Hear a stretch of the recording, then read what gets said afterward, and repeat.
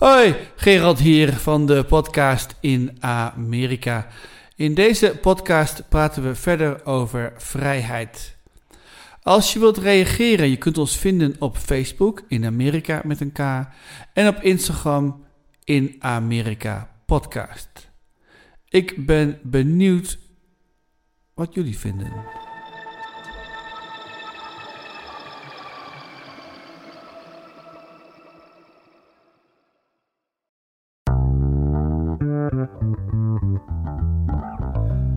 Aflevering 83 van de podcast in Amerika. Vanavond met Jochem, helemaal in Calicoon. En goedenavond allemaal. Calicoon, New York. En dan hebben we Paul, onze nieuwe gast. Hi, en ik zit in Newport, Vermont. 5 mijl van de Canadese grens. Helemaal op het randje van het land. En dan in het andere kant van het land zit Faye. Ja, ik zit helemaal in Miami. Goed, laten we beginnen met ons beginrondje. Wat is het goede nieuws van deze week voor jullie? 2 dingen. We zagen voor vandaag... eerst kreeg ik van het weekend... dat kan jij nog wel herinneren, Gerald... dat we die oude, half verroeste lawnmower in de shed vonden. Ja. En die heb ik zowaar aan de praat gekregen. Ben ik hartstikke trots op mezelf. Ja. En we stonden net buiten. En we zagen de eerste bloesem in de bomen vandaag. Nou, dat is toch echt goed nieuws, vonden we. Ja, mooi. Weet je toevallig welke boom het is, Jochem? Nee, daar gaan we niet aan beginnen.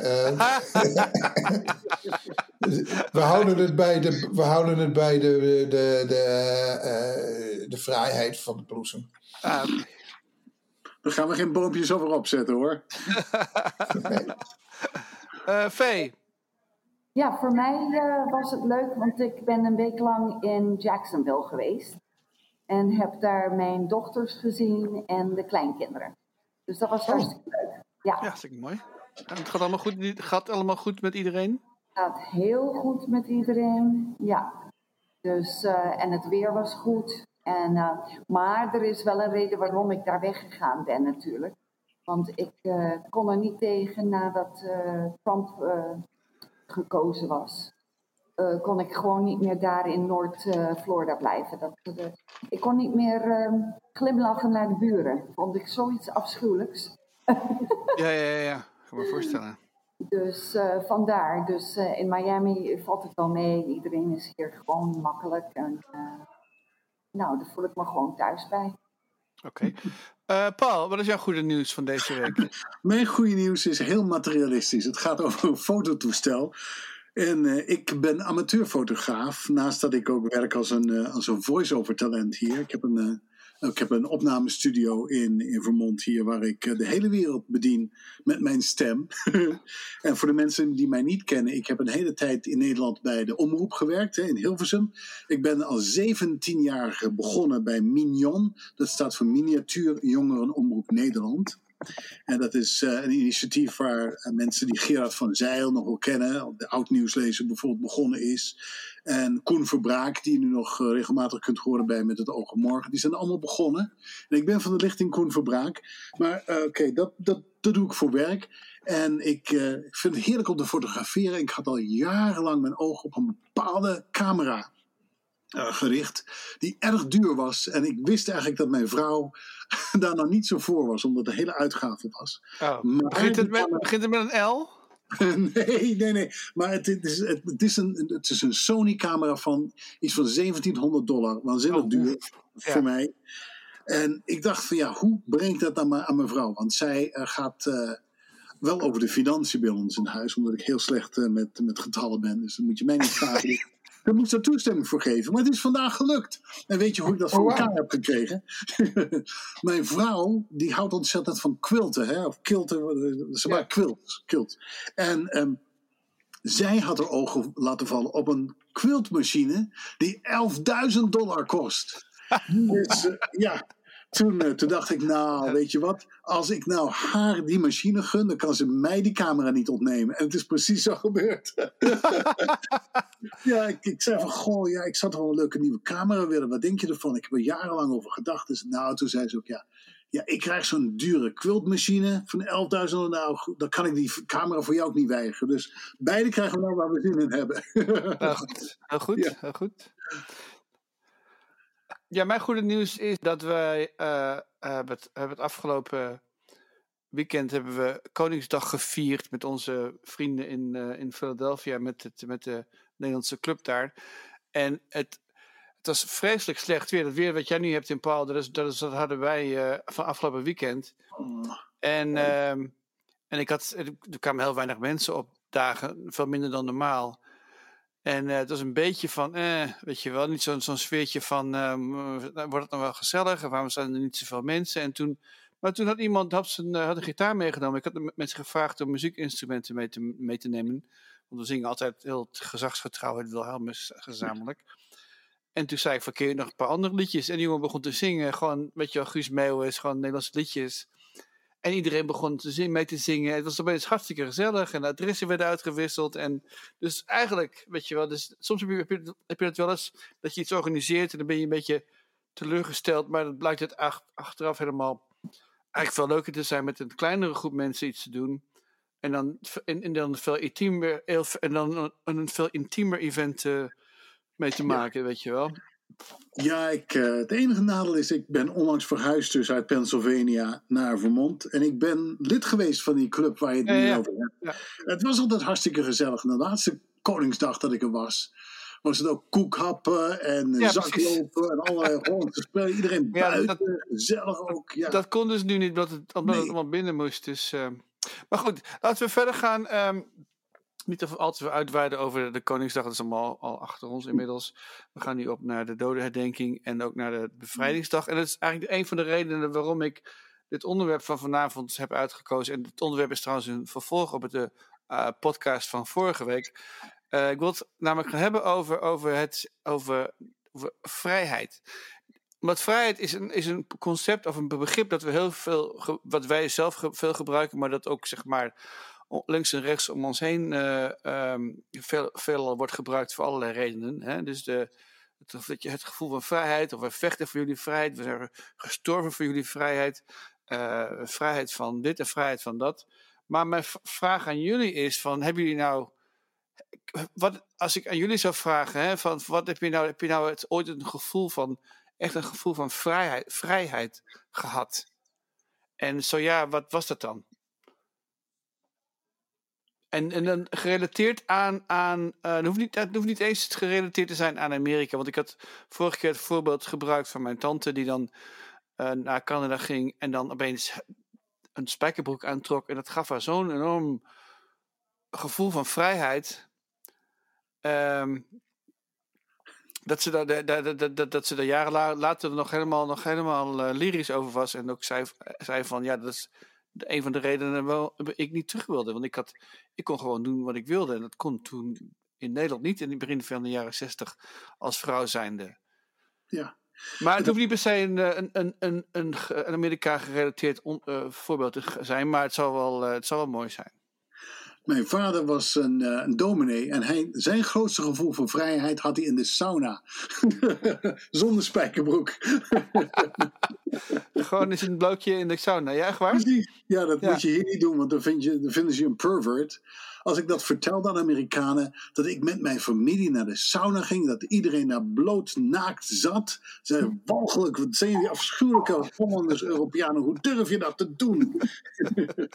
Maar dat was zijn gevoel van vrijheid. Hè? Hoe minder hij die aan had, hoe meer vrij hij zich voelde. Maar weet je, vrijheid is eigenlijk iets wat je zo vanzelfsprekend vindt, dat je het eigenlijk niet mist. Want we zijn zo gewend dat we kunnen zeggen wat we willen, dat we kunnen doen wat we willen. En ik heb een paar keer in mijn leven toch mij beperkt in mijn vrijheid gevoeld, waardoor ik echt pas realiseerde wat ik miste. Wat ik eigenlijk niet waardeerde. En de eerste keer was dat ik na mijn afstuderen op de middelbare school ging ik een zomer naar Israël toe om daar te werken in een kibbutz. En dat was in 1982 en dat was het jaar dat Israël Libanon binnenviel. En dat was een land gewoon in oorlog, hè. Ja. En wat je moet denken is dat zo'n kibbutz klinkt natuurlijk heel mooi en heel idyllisch, op landbouw en dan pluk je fruit en dan pluk je katoen en al dat soort dingen. Nou, dat viel wel tegen hoor, want ik zat in een kibbutz in het noorden van Israël. En dan moet je echt voorstellen dat dat gewoon een gemeenschap is die omringd is door prikkeldraad en wachttorens. En elke nacht lopen er soldaten rond om te zorgen dat er geen indringers komen. En de vliegtuigen begonnen over te vliegen, de bombardementen begonnen. En om me heen moesten steeds meer mensen vanuit de gemeenschap ook het leger erin. En meehelpen met de acties die ze daar voerden. En dan zit je dus op een gegeven moment midden in een oorlog. En dat weet je dus ook als Hollander niet meer wat je meemaakt hoor. Je zit ook elke avond voor de tv naar te kijken van wie zou er thuis komen, wie komt er nooit meer thuis. En dan merk je toch wel dat wij het toch echt zo makkelijk hebben. En dat we gewoon eigenlijk niet meer weten wat het is om niet vrij te zijn. Hè? Je kunt niet zomaar gaan en staan waar je wil. En dat vond ik toch wel heel dramatisch hoor. Dus op die manier heb ik meer een gevoel van onvrijheid gevoeld. Een onveiligheid. En dat is ook een levensbedreigende situatie. Waar je af en toe gaat het luchtalarm ook. En dan is het niet een oefening zoals in Nederland elke maand het luchtalarm even afgaat. Of, hier doen ze dat natuurlijk niet in Amerika. Maar in Holland, dan denk je, dat is alleen maar voor de grap eigenlijk. Maar daar, als het luchtalarm afgaat, dan moet je met z'n allen de schuilkelders in. En dan kan je er soms een hele nacht blijven hoor. En dan weet je niet wat je aantreft als je uit de schuilkelders komt. Ja. Dus dat vond ik wel een heel dramatisch gevoel van onvrijheid. En als het dan weer afgelopen is, dan kom je naar buiten. Ga je vanuit het donker naar het licht. Dan kun je weer ademen. En dan kun je weer rondlopen en doen en laten wat je wil. En dan voel je pas wat vrijheid is. Dat is in ieder geval een van mijn ervaringen. Ik heb nog wel een meer persoonlijke, maar ik wil eerst even wat horen wat andere mensen nog vinden. Yvonne vorige week die had het ook over onvrijheid. Die zei van ja, als vrouw zijnde voel je je niet veilig 's avonds op straat. En weet je, en dan heb je toch dat bekende verhaal, hè, dat je dus naar je auto loopt en die sleutels in je handen hebt. En dat je naar je auto loopt en dan toch aan de andere kant van de weg pakt. En dat is ook een vind ik een voorbeeld waar wij zeker als mannen misschien wel van afweten, maar over het algemeen dat gevoel kennen we niet. Het gevoel van dat je dus constant op je hoede moet zijn. Dus zei je echt zeg maar een hele slechte buurt ergens noem maar wat, in Bogota rondloopt, dan zijn er, weet je wel, maar dat is natuurlijk een extreem voorbeeld, maar in principe zijn wij, dat gaat heel blind en het is eigenlijk volstrekt absurd dat de ene helft van de wereldbevolking bang is voor de andere helft. Maar goed, dat is eventjes even te zeilen. We zouden hier, Maar goed. Jochem, heb jij een voorbeeld? Ja, ik had er 2, dus maar ik ga ik pikte een die wel Amerika gerelateerd is. Ik ben naast mijn professionele bezigheden ben ik ook muzikus, een muzikant. En een van de dingen die ik hier ben gaan doen en hier heb ontdekt is improviseren en dan vooral vrij improviseren. En dat was echt een openbaring. Ten eerste, wat je eigenlijk doet als je vrij improviseert met elkaar. Het is eigenlijk iets wat heel veel muzici met elkaar doen. Hoewel ze dat meeste eigenlijk een beetje in een soort laboratoriumsituatie houden. Het komt dan niet altijd de repetitie of de ruimte of de woonkamer uit. Maar ik hoor dan ook wel bij de slagmuziek dat af en toe ook dat op het podium doet. En er waren voor mij een gevoel van bevrijding. Nou, ten eerste was het het vrij voelen om te connecten met de muzici om je heen. En daar zijn helemaal geen regels voor. Wat ik uit mijn gebruikelijke muziekpraktijk helemaal niet gewend was. Je kunt het vergelijken met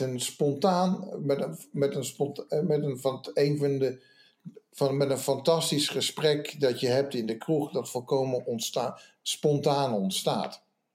Daar kun je het eigenlijk het beste gevoel dat je daaraan overhoudt, dat is daarmee te vergelijken. Dat je op die manier met elkaar muziek maakt.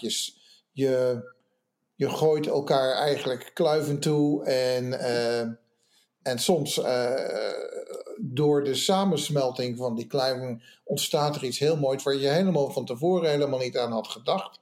En waar je naderhand nog lang wat nog soms jarenlang in je geheugen blijft hangen. De ervaring. En dat zijn ook dingen die zijn niet herhaalbaar. Je kunt dan niet zeggen van, weet je wat, we spreken volgende week af in de kroeg en dan hebben we precies net zo goed gesprek. Zo werkt dat natuurlijk niet.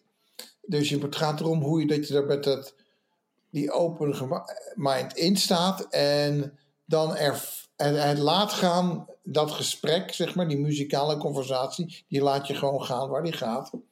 En dan ben je helemaal niet gebonden aan muzikale aanhalingstekens, wetten en regels, aanhalingstekens sluiten.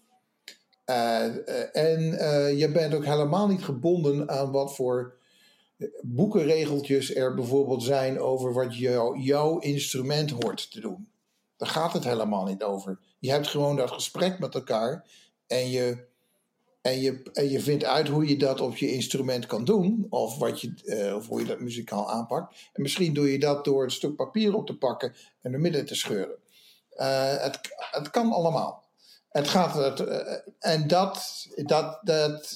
de realisering dat ik mijzelf aan veel meer regels hield dan ik mezelf bewust was eigenlijk een openbaring en een enorme bevrijding. Dat ik dat dan ook vervolgens los kon laten. En dan vervolgens blijf je dat loslaten. Hè? Want er komen altijd weer nieuwe regels voorbij waarvan ik niet wist dat ik me daar ook nog aan hield. En dat helemaal niet hoeft. Het is helemaal geen regel, het is helemaal geen wet. Dat is alleen omdat iemand dat ooit gezegd heeft dat moet. Maar dat is iets heel anders. Mag ik een hele domme lekenvraag stellen, Jochem? Ja.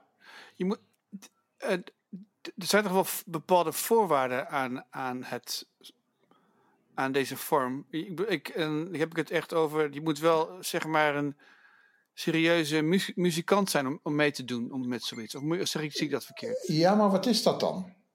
Nou ja, ik wil stel je voor dat iemand zegt van die nog nooit basgitaar heeft gespeeld, die zegt van, dat mag ik ook meedoen. Er is een school die vindt dat eigenlijk kan dat, ja. Ja. Maar laat ik het zo zeggen, je hebt fantastische muzici die er totaal niks, die er helemaal niet mee overweg kunnen. Ja. En het omgekeerde komt ook voor.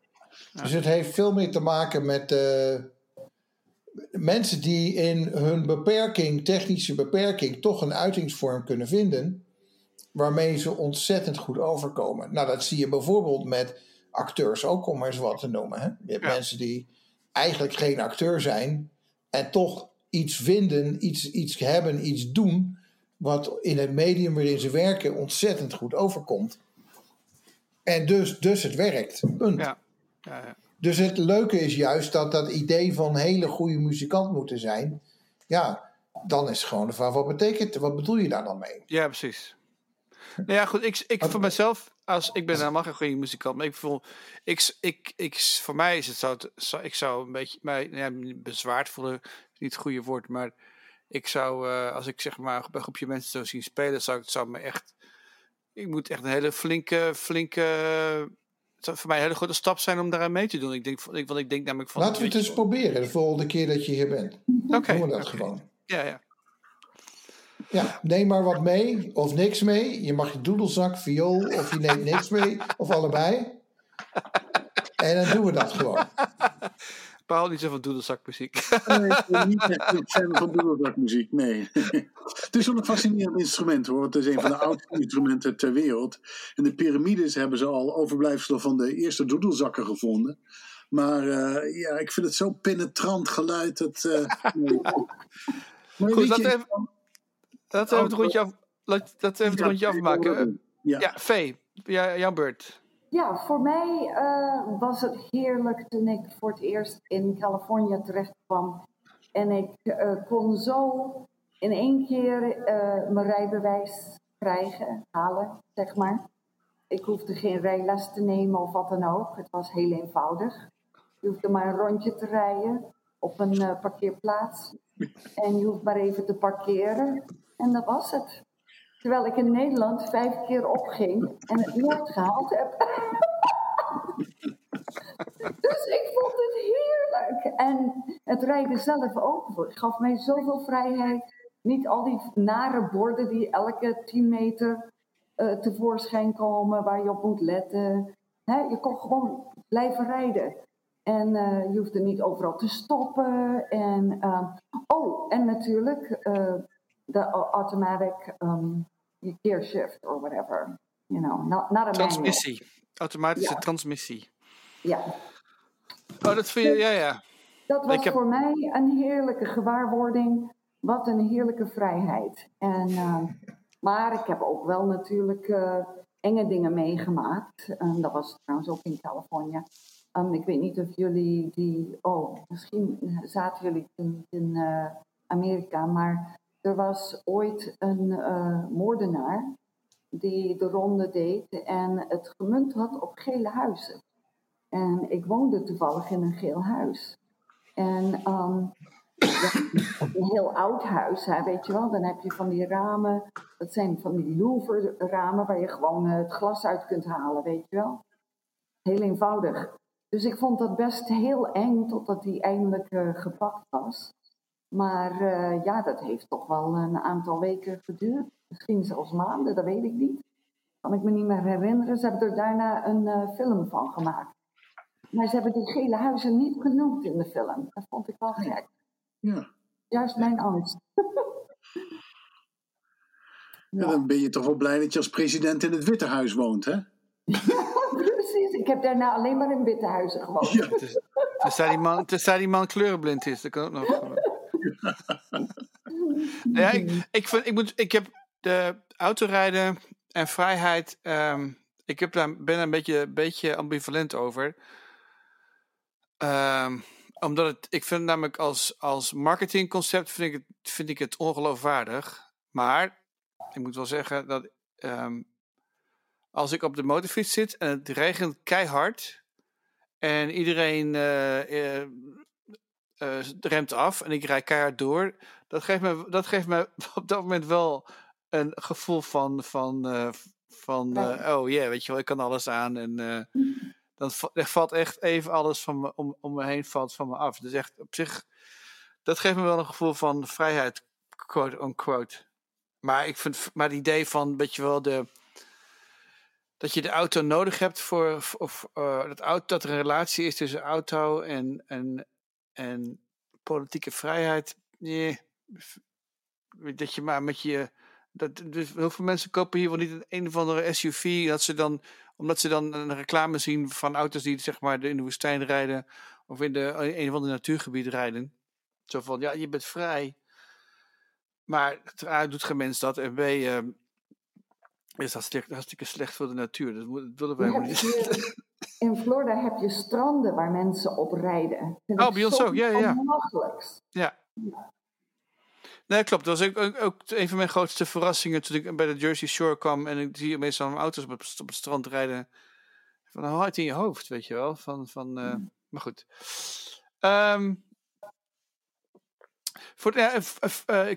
Ik heb ook op wat Facebook wat dingen gezet en gevraagd wat mensen daar vonden. En heel veel mensen die hadden dus hele goede herinneringen aan hun jeugdvakanties. Ook, weet je, en in toen de tijd dat wij jong waren, lang geleden, daar gingen kinderen eigenlijk, gingen op de 15e of 16e gingen ze alleen op vakantie. Liften op de fiets, fietsen in Zuid-Spanje of fietsen in Italië. En dan die vrijheid, die bestaat volgens mij helemaal niet meer. Ik moet er niet aan denken dat mijn kinderen in een eentje op de 15e naar Zuid-Frankrijk gingen. Tour. Of 10 Had je tour, ja vroeger precies. 10 tour. Je kon voor 100 gulden kun je heel Europa door in de trein. Ja.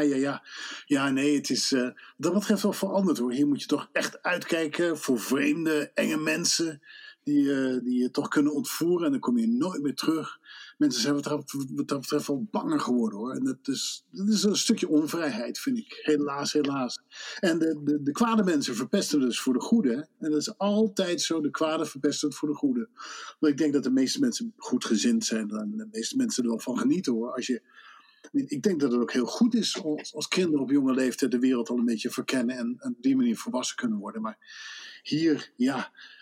zelfs met kleine kinderen al, die kunnen niet meer gewoon op straat spelen, want je bent bang dat ze worden overreden of dat er een of andere gek met een geweer in het wilde weg begint te schieten. Kinderen zijn niet eens meer vrij op hun scholen, hè, sinds Sandy Hook. Ja. Het is waanzinnig gewoon en dat is toch wel een andere wereld dan als waar ik opgroeide hoor. Ik had 2 favoriete outfits als kind. En dat was een cowboypak en een indianenpak. En ik had een groepje van vrienden en we speelden altijd cowboytjes en indianen. En we waren gewoon van 's ochtends vroeg tot 's avonds laat weg. En onze ouders maakten zich helemaal geen zorgen. We kwamen op een gegeven moment wel weer terug als we honger hadden. Ik weet niet of dat nog gebeurt of je dat nog kan doen hier. En dat hebben we toch wel iets essentieels verloren. En dat vind ik jammer, betreur ik wel.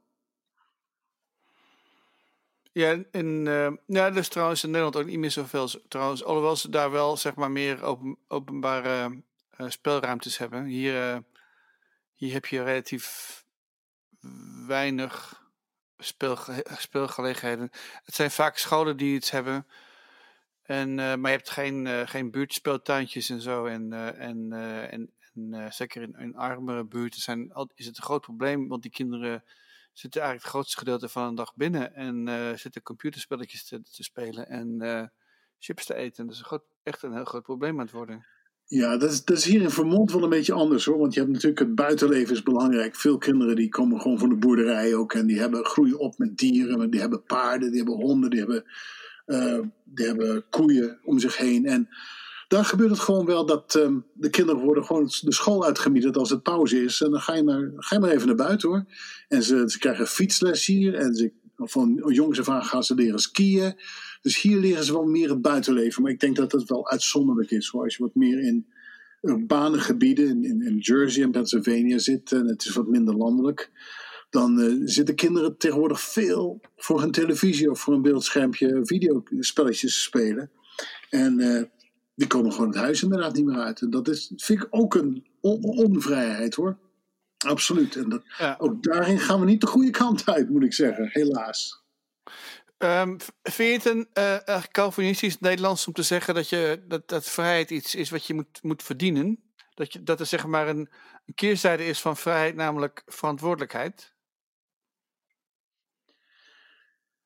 Verdienen weet ik niet, maar dat geeft ons natuurlijk wel verantwoordelijkheid. Want de een zijn vrijheid is de ander zijn onvrijheid. Hè? Je moet er wel goed met respect mee omgaan. En als anderen de vrijheid nemen om bijvoorbeeld over de snelheidsgrens in een auto te rijden, dan zorgen ze voor inperking van de vrijheid van anderen. Het is hier ook met wapens bijvoorbeeld hier in Amerika ook. Ja, het is de vrijheid dat iedereen mag een wapen kopen en veel staten ook gewoon dragen. Maar ik voel me er onveilig door. Maar je wordt wel geacht daar verantwoordelijk mee om te gaan. Dus het heeft wel met elkaar te maken. Je kunt niet meer zo, zeg maar, als het ongebreidelde vrijheid is, dat is natuurlijk anarchisme en dat is chaos. Dat kunnen we ook niet hebben. Dus we moeten wel vrijheidsbeperkingen hebben. Anders gaat het helemaal niet de goede kant op. Als iedereen maar doet wat hij wil, als dat vrijheid is, dat is ook niet de vrijheid die ik wil. Wat dat betreft vind ik, aan de ene kant ben ik wel erg tegen de Nederlandse regeltjes, waar alles zo betutteld wordt en iedereen maar zegt wat je mag en niet kan doen. Aan de andere kant heeft het ook wel heel veel voordelen hoor. Want je weet wel waar je aan toe bent. En je wordt ook wel beschermd door de staat tegen anderen, tegen de boosdoeners, tegen de gekken. Dus dat je ook niet meer zo alles kan doen en alles kan zeggen wat je wil. Dus ja, het is wel vrijheid met een bepaalde beperking erin en veel verantwoordelijkheid, vind ik wel. In Nederland heb ik juist heel erg het gevoel dat ik veel als een soort kleuter behandeld word. In het verkeer bijvoorbeeld.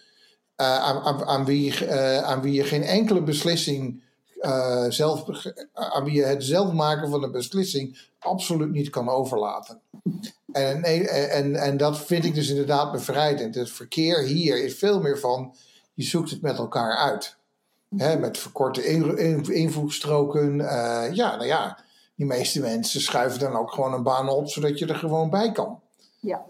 Maar in Nederland zou zoiets niet bestaan. Want dat moet allemaal, de ene helft van het land verzint regeltjes voor de andere helft van het land. En om maar even terug te gaan op wat Gerald zei over Calvinisme. Volgens mij is het meer het idee dat vrijheid niet mag. Want wat eigenlijk eerder voorop staat is dat de waarde wordt gehaald aan het dragen. Bijvoorbeeld verantwoordelijkheid is in Amerika iets wat je neemt. Of iets wat je accountable voor gehouden wordt.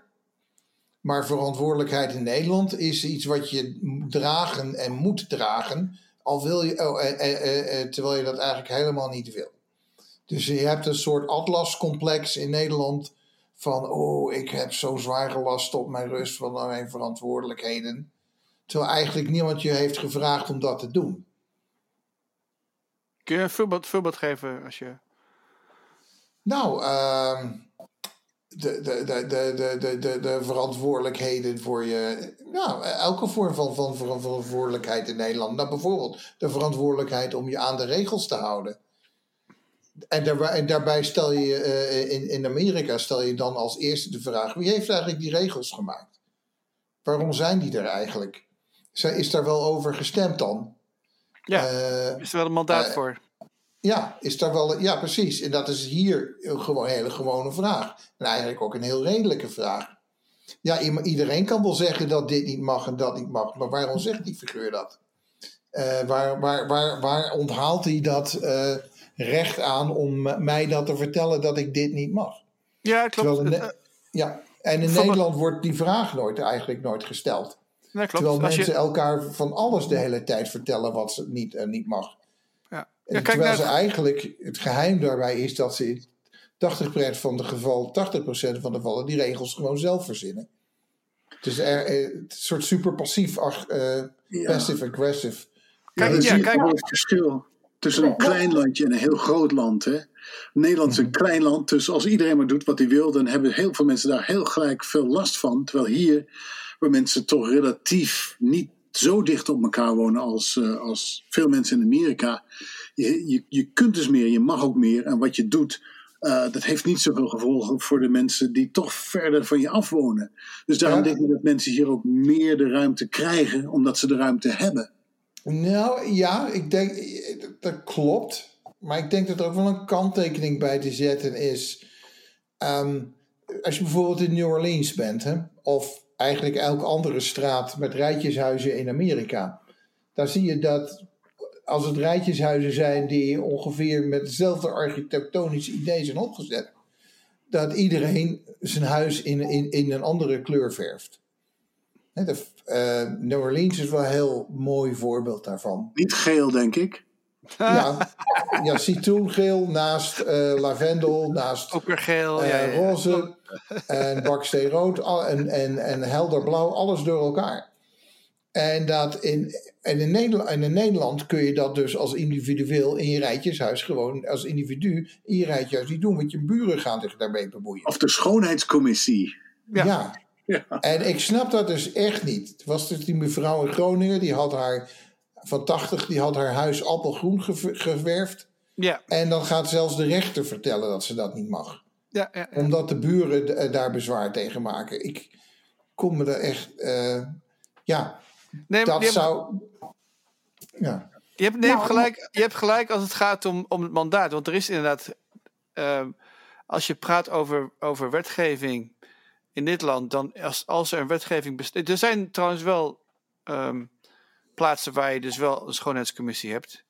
En waar wel hele strikte regels zijn. Mm-hmm. Maar die zijn er omdat die mensen daarom hebben gevraagd. Daar is een mandaat voor. Maar in Nederland niemand heeft dat ooit gezegd van laten we dat doen. Nee, er is een gemeenteraadslid geweest of een wethouder die heeft gezegd van laten we het sowieso doen. En niemand is erop tegen en dan gaat het ook zo. Terwijl niemand, in wat je net zegt, daar heb je helemaal gelijk in. Niemand die zich dan afvraagt van waarom hebben we die regels eigenlijk? En dan is het in Nederland ook wel weer zo gedaan dat als die regels eenmaal zijn geïntroduceerd, is het bijna onmogelijk om ze te veranderen. Dan heb je namelijk altijd een 2/3 meerderheid voor nodig en dit en dat. En dat maakt het allemaal heel erg dan worden veranderingen en kritiek wordt heel erg ontmoedigd. Ja, we hebben natuurlijk in Nederland een hele inspraakmaatschappij gecreëerd. Als ik ze hier in Amerika vertel hoeveel politieke partijen in het Nederlandse parlement vertegenwoordigd zijn, dan zeggen ze, jullie zijn gek. Come on, zoveel, wat? Je krijgt niks gedaan. Maar tegelijkertijd hebben we een soort overlegcultuur gecreëerd waar we de makkelijker compromissen sluiten dan hier in het land waar we maar 2 partijen hebben in feite. Dus ja, iedereen moet zijn zegje hebben, iedereen krijgt zijn zegje, dus krijg je al die procedures en dan wordt het eindeloos overgeouwehoerd en betutteld en voordat we een besluit nemen. Maar ja, hier is het wat dat betreft toch weer anders hoor. En ik denk natuurlijk, het is ook het land van het individualisme hier. En de geschiedenis van Amerika is ook ontstaan omdat mensen zich in Europa niet vrij voelden en dus naar Amerika gingen om die vrijheid te vinden. Het zit heel erg geworteld in de geest van de Amerikaan. Ja, ik wilde nog even terugkomen op wat Jochem zei.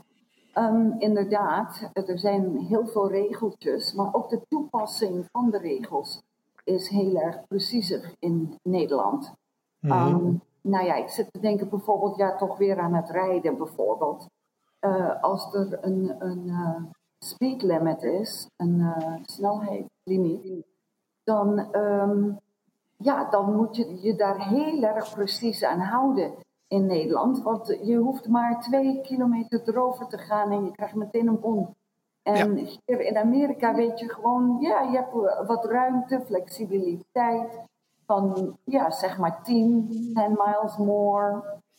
En dan zit je wel veilig. Weet je wel, dan zitten ze je niet lastig te vallen. Maar dat gepriegel in Nederland, waar alle regels zo minuscuul toegepast worden, daar krijg ik de kriebels van. Daar kan ik gewoon niet tegen. Want ik ben zelf niet zo iemand die zo in het stramien wil zitten. Daar heb ik zo'n hekel aan. Ja. En vandaar dat ik voel me inderdaad in Amerika veel vrijer. Er zijn veel minder normen en regels waar ik me aan hoef te houden. En als ik de regels onredelijk vind, kan ik daar ook wat aan doen. Maar in Nederland kan ik niks doen. Als ik een regel onredelijk vind, kan ik er helemaal niets aan doen. Ja, je kunt klagen, maar dat gebeurt inderdaad. Je kunt klagen, maar je kunt inderdaad niet zoals hier naar de rechtbank stappen en zeggen van jongens. Om die tegelijkertijd met al die vrijheid in Amerika, er is geen land ter wereld wat zoveel mensen, zoveel inwoners in de gevangenis gooit als Amerika. Hè? Terwijl in Nederland vergeleken heb je veel minder mensen in de gevangenis. We moeten zelfs onze gevangenissen verhuren aan andere landen, zoals Scandinavische landen, waar ze hun criminelen in Nederland kunnen onderbrengen. Want we hebben niet genoeg mensen om in de gevangenis te zetten. En dat is natuurlijk de keerzijde van de vrijheid. Als je mensen maar vrijheid geeft, dan doen ze ook maar wat ze willen. En dan kom je ook soms in de gevangenis terecht. Ik ben zelf in de gevangenis terechtgekomen trouwens, als we over vrijheid hebben gesproken. Ik zal je vertellen hoe dat kwam. Ik ben een paar dagen opgesloten geweest. Dat was helemaal geen pretje hoor, maar had ook nooit gedacht dat het mij ooit zou overkomen. Maar ik zat in een echtscheidingsprocedure. En mijn dochter zat voor een bepaald gedeelte van de tijd bij haar moeder en een bepaald gedeelte van de tijd bij mij. En we kregen sterke signalen van mijn dochter dat ze bij haar moeder, door de nieuwe vriend van haar moeder, dat ze zich daar niet veilig voelde. En elke keer als ze bij ons kwam, zei ze, joh, kan ik niet bij jullie blijven, want echt dit gebeurt er en dat gebeurt er. En mijn dochter was niet iemand die verhaaltjes verzon. Ze dachten, goed, ik wil wel dat mijn dochter veilig blijft. Hè? Dus wat heb ik op een gegeven moment gedaan. We hebben haar thuis gehouden tegen de voogdijregeling in. We hebben gezorgd dat ze niet meer naar haar moeder ging, want ik nam mijn dochter serieus. Ik dacht, ze is bij haar moeder niet veilig. En tijdens de rechtbank is dat natuurlijk door de moeder naar buiten gebracht. En de rechter heeft me veroordeeld tot een aantal dagen gevangenisstraf vanwege het schenden van de voogdijregeling. En dan kom je aan de andere kant van Amerika tegen hoor. Dan Dan ben je erg blij als je na een aantal dagen weer op de stoep staat en de frisse lucht in kan ademen en de wijde hemel in kan gaan. Want dat is absoluut geen pretje. Maar je zat in de county jail. Moet ik me precies. voorstellen? Ja. Er zaten eigenlijk alleen maar drugsverslaafde mensen. Want dat is de manier waarop Amerika omgaat met drugsverslaving. Hè, het criminaliseren. En de meeste mensen waren zwaar verslaafd. En en dus in Amerika heb je het onderscheid tussen jail en prison. Als je in jail zit, dan moet je nog naar de rechter moet je nog voorkomen. En prison is als je zeg maar een gevangenisstraf krijgt. Ja. Nee, het was echt een tijdelijke vrijheidsbeperking. Maar dan wordt je leven dus bepaald door het ritme van de gevangenis. Hè. Zij bepalen wanneer je eet, wanneer je slaapt, wanneer je drinkt, wanneer je naar het toilet gaat, wanneer je medicijnen neemt. Dat is dus het ultieme vrijheidsbeperking. Welke tv-programma's je bekijkt. En het was... dat was echt... nee, ik zou het niet graag over willen doen. Ik had het er wel voor over, want ik vond dat ik in ieder geval in de maand dat mijn dochter bij ons was, zorgde in ieder geval dat mijn dochter veilig was. Maar het was wel een prijs hoor. Dan besef je echt niet wat vrijheid is, totdat je de deur van de gevangenis weer open doet, je de wijde wereld weer in kan gaan en je niet van je vrijheid beperkt wordt. Ja. Ik zat gewoon in de gevangenis in een boevenpakje, zo'n oranje jumpsuit. En ik had toen net een beroerte gehad ook. Hè. Ik heb een ernstige beroerte gehad. En daar hadden ze helemaal geen rekening mee. Hadden ze geen rekening mee. Ik moest medicijnen slikken elke dag. Die kreeg ik niet. Dus ik had ook het gevoel van... joh, dit kan hartstikke gevaarlijk zijn. Maar ik kan zomaar weer een beroerte krijgen. En een hersenbloeding of iets dergelijks. Maar daar vonden ze helemaal niks van. Daar had ik niks mee te maken als ik daar protest tegen indiende. Werd niet gehoord. Echt, ze hadden helemaal het gevoel van... wij controleren elk moment van je leven. Ja. En... dat zal ik nooit meer vergeten. Terwijl het enige wat ik deed was mijn dochter beschermen tegen de vriend van mijn ex-vrouw. Wist je dat zou gaan gebeuren? Of, ik wist dat er een risico was. Als ik tegen de voogdijregeling in zou gaan, natuurlijk, dan weet je gewoon dat je een boete kan krijgen, een geldboete of gevangenisstraf. Ik wist alleen niet hoe lang, maar ik wilde dat risico wel nemen. Maar het onterechte was dat zodra mijn dochter uiteindelijk... want ik werd weer gedwongen mijn dochter naar haar moeder te sturen. Die hield haar vervolgens een aantal dagen in onze voogdijtijd. En dan deed de rechter niks mee. Niks mee. Nee. Ja. Dan merk je ook gewoon hoe er... althans in mijn ervaring ook omgegaan wordt met vaders... en heel anders omgegaan wordt met moeders. Ja. Dat is ook over vrijheid gesproken, maar het is ook een heel ander idee hoor. Discriminatie op het gebied van je geslacht. En daar kan je niks tegen inbrengen.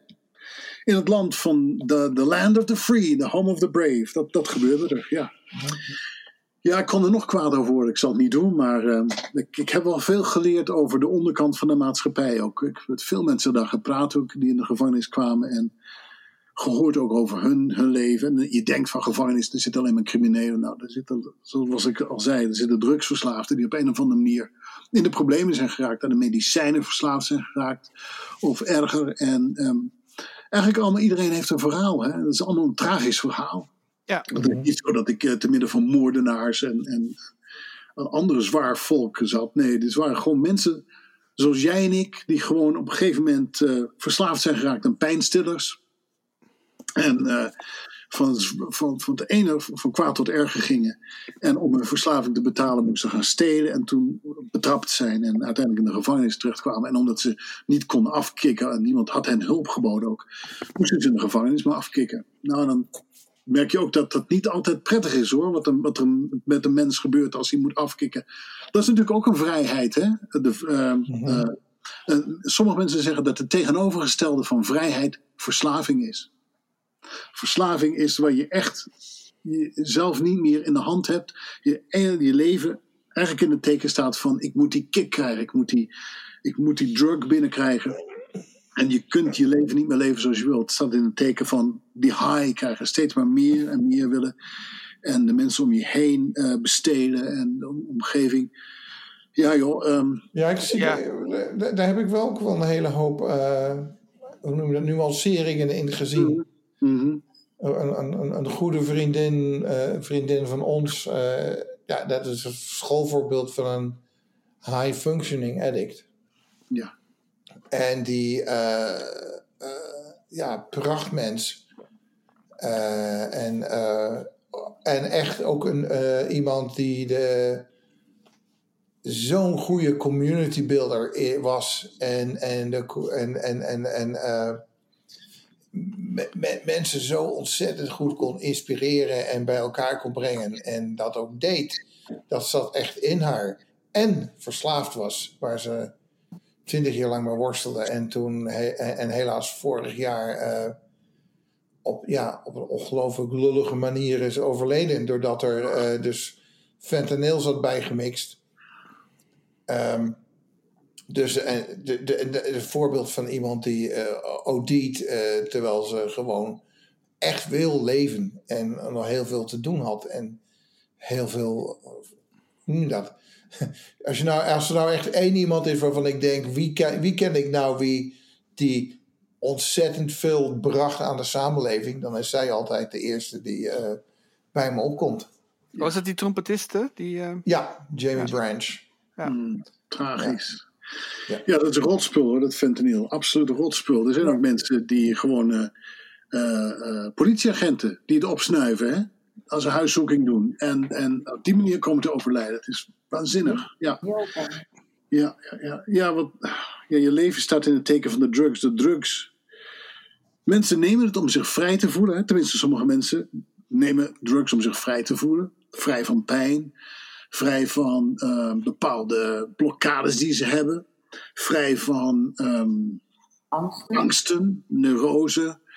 Ik weet iemand, mijn vrouw is dan een muzikant ook. En er zijn een aantal muzikanten die ze kent die ook verslaafd zijn. Omdat ze gewoon podiumangst hebben. Hè?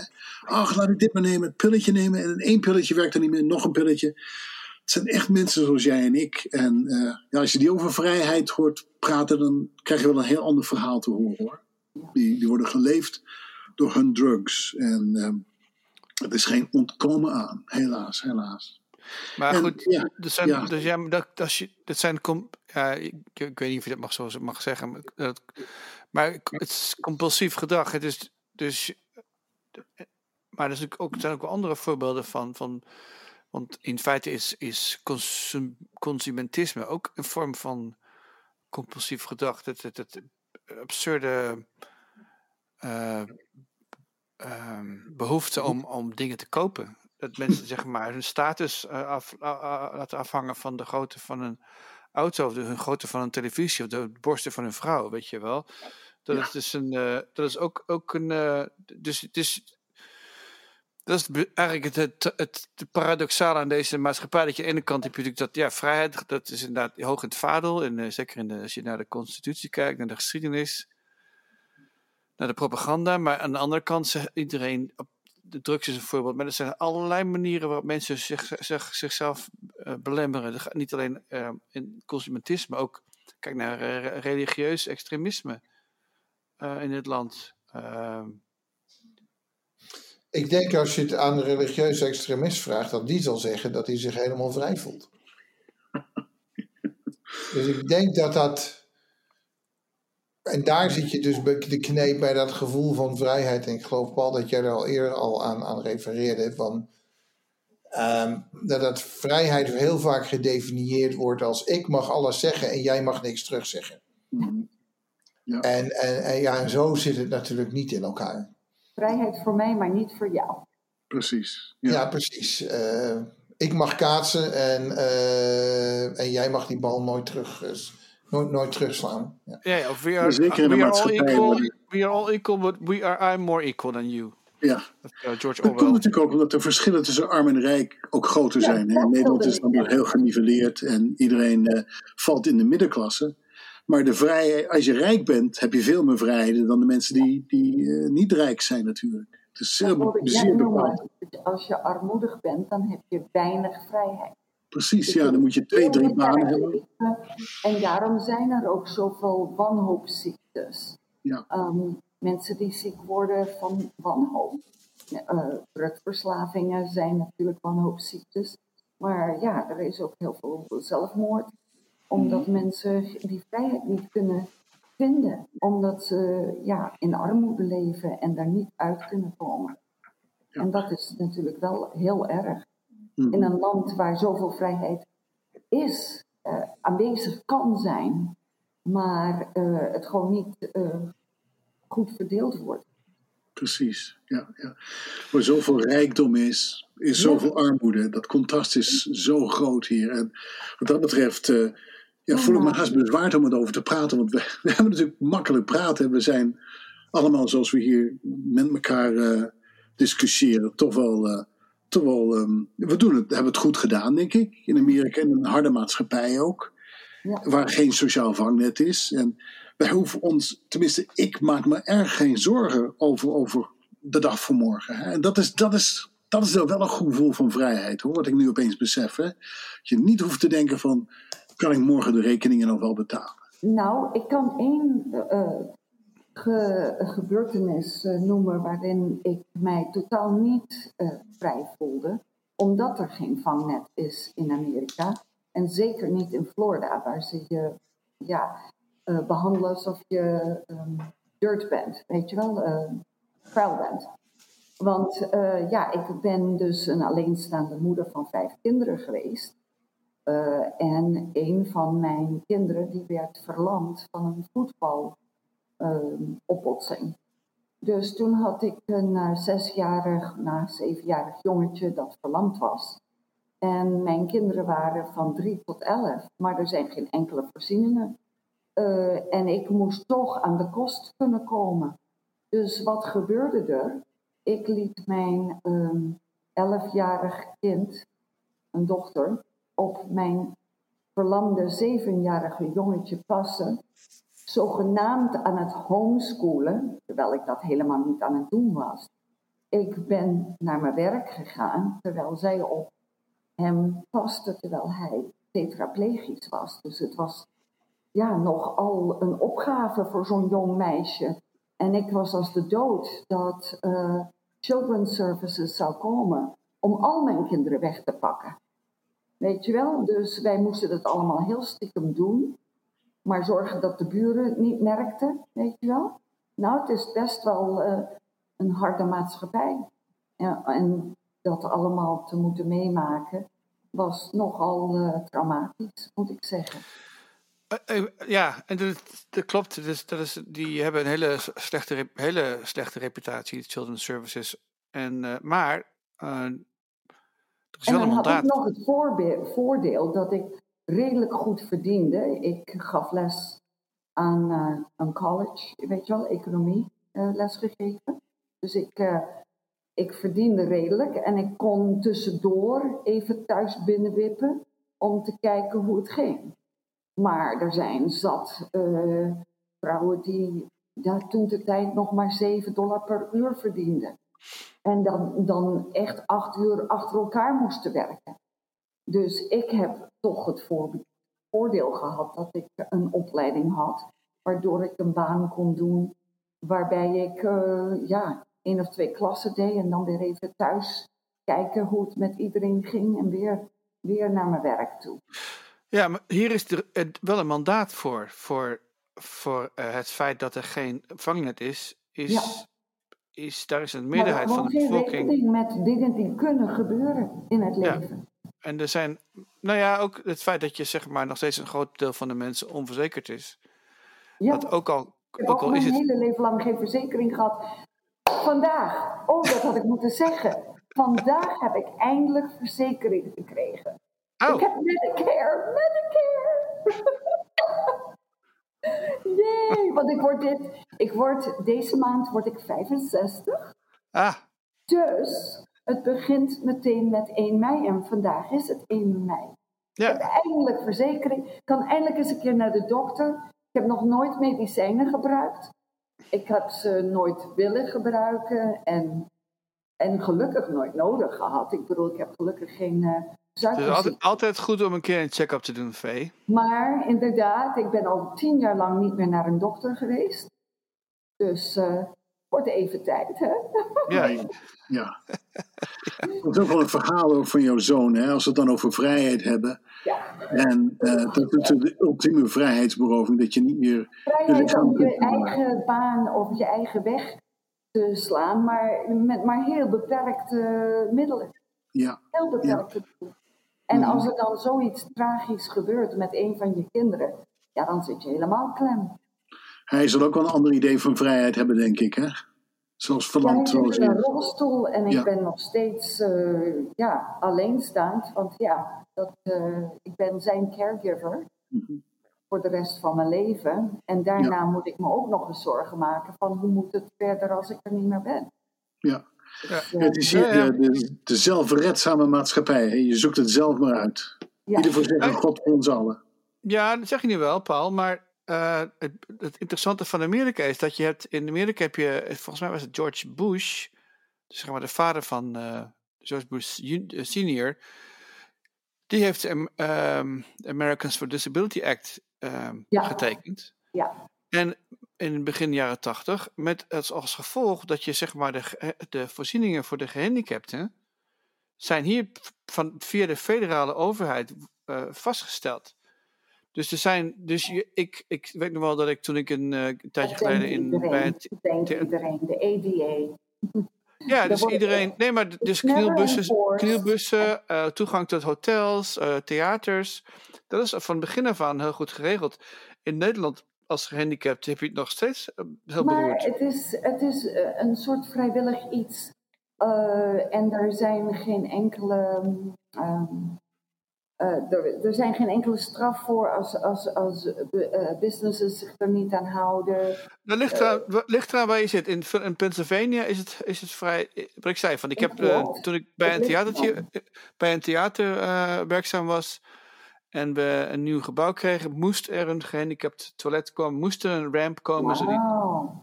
Ja. Er was ook wel een potje voor. Je hoeft het dan ook niet zelf te betalen. Dat zijn gewoon, elke staat heeft daar gewoon een budget voor.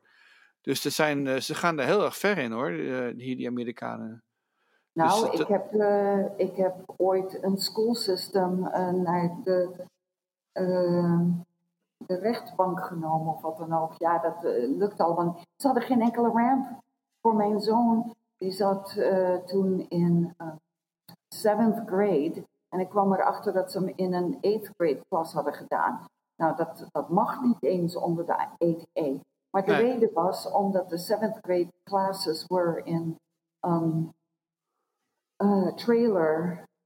trailers, you know. En Florida heeft ramps voor elke trailer. Wij woonden toen in Georgia. Heel achterlijk in Georgia. Echt achterlijk. En ze hadden namelijk via de brandweer vrijstelling gekregen van het hebben van ramps. Ja. Mag de brandweer niet doen, de fire marshal. Maar ja, en toen was de DOJ, we hadden toen een republikeinse president. Dus de DOJ, daar kon je echt, Department of Justice, daar kon je geen klacht indienen, want dat zou nergens naartoe gegaan zijn.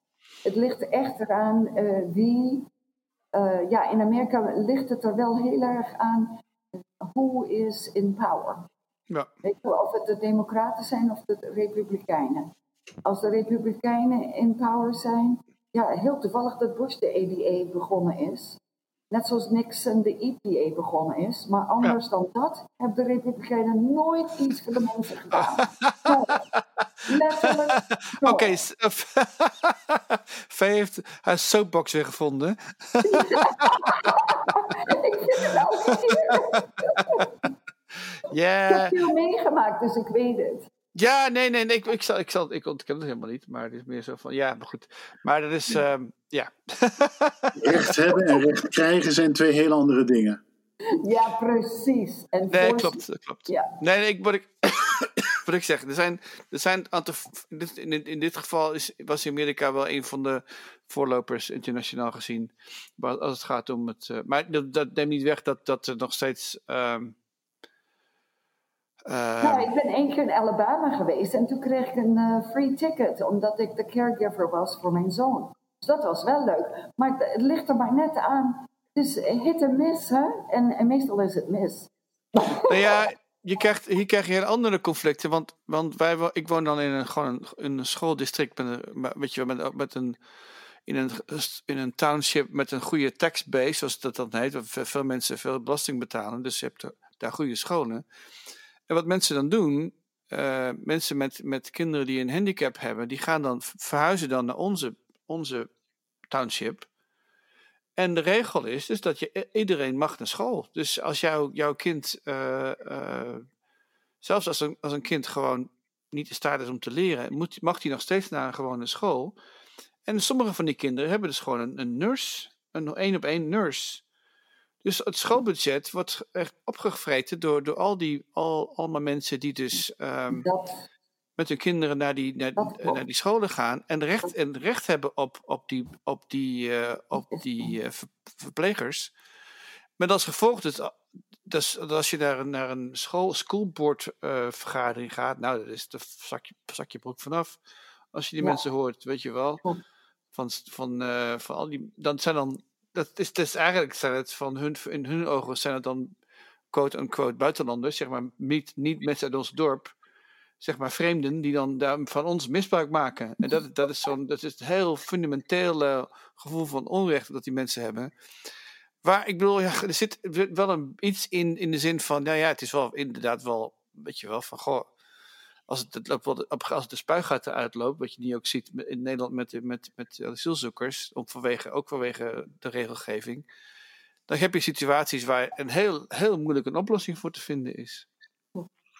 Ja, en die komen ook weer vanwege onvrijheid in het land waar ze vandaan komen. Absoluut. Nee, maar hetzelfde geldt voor mensen die dus inderdaad, als je uit een township komt waar heel weinig geld is, waar ze dus, als jij dus een nurse voor jou moet inhuren, dat dan zeg maar 3 onderwijzers moeten worden ontslagen. Ja, weet je, dat soort situaties krijg je dan. Dan gaan die mensen die denken dan van, ik kan beter dan naar zo'n andere township gaan. En dan daar wordt in ieder geval voor mijn zoon en voor mijn dochter gezorgd. Ja. Goed, ik wil het eigenlijk afronden. We hebben het uur is voorbij. Paul, bedankt. Leuk dat je erbij was. Hey, graag gedaan. Hartstikke leuk dat ik erbij was. Als ik nog een keertje mag komen, dan doe ik dat graag. Ja, absoluut. Je blijft gewoon, als je tijd hebt, gewoon blijven komen. Mooi. Goed, dan... Het is altijd een verrassing wie er is, hè? Ja, precies. Zo houden we het vers. Ja, laten we dat doen. Goed, dan zie ik jullie volgende week. Oké, hartstikke leuk. Mooi. Tot dan. Deze podcast wordt gepresenteerd en geproduceerd door Gerald van Wilgen. De muziek gecomponeerd en gespeeld door Jochem van Dijk. Hey, als je ons volgt op Spotify of iTunes, dan krijg je automatisch een berichtje als we een nieuwe episode uploaden. Ook toch?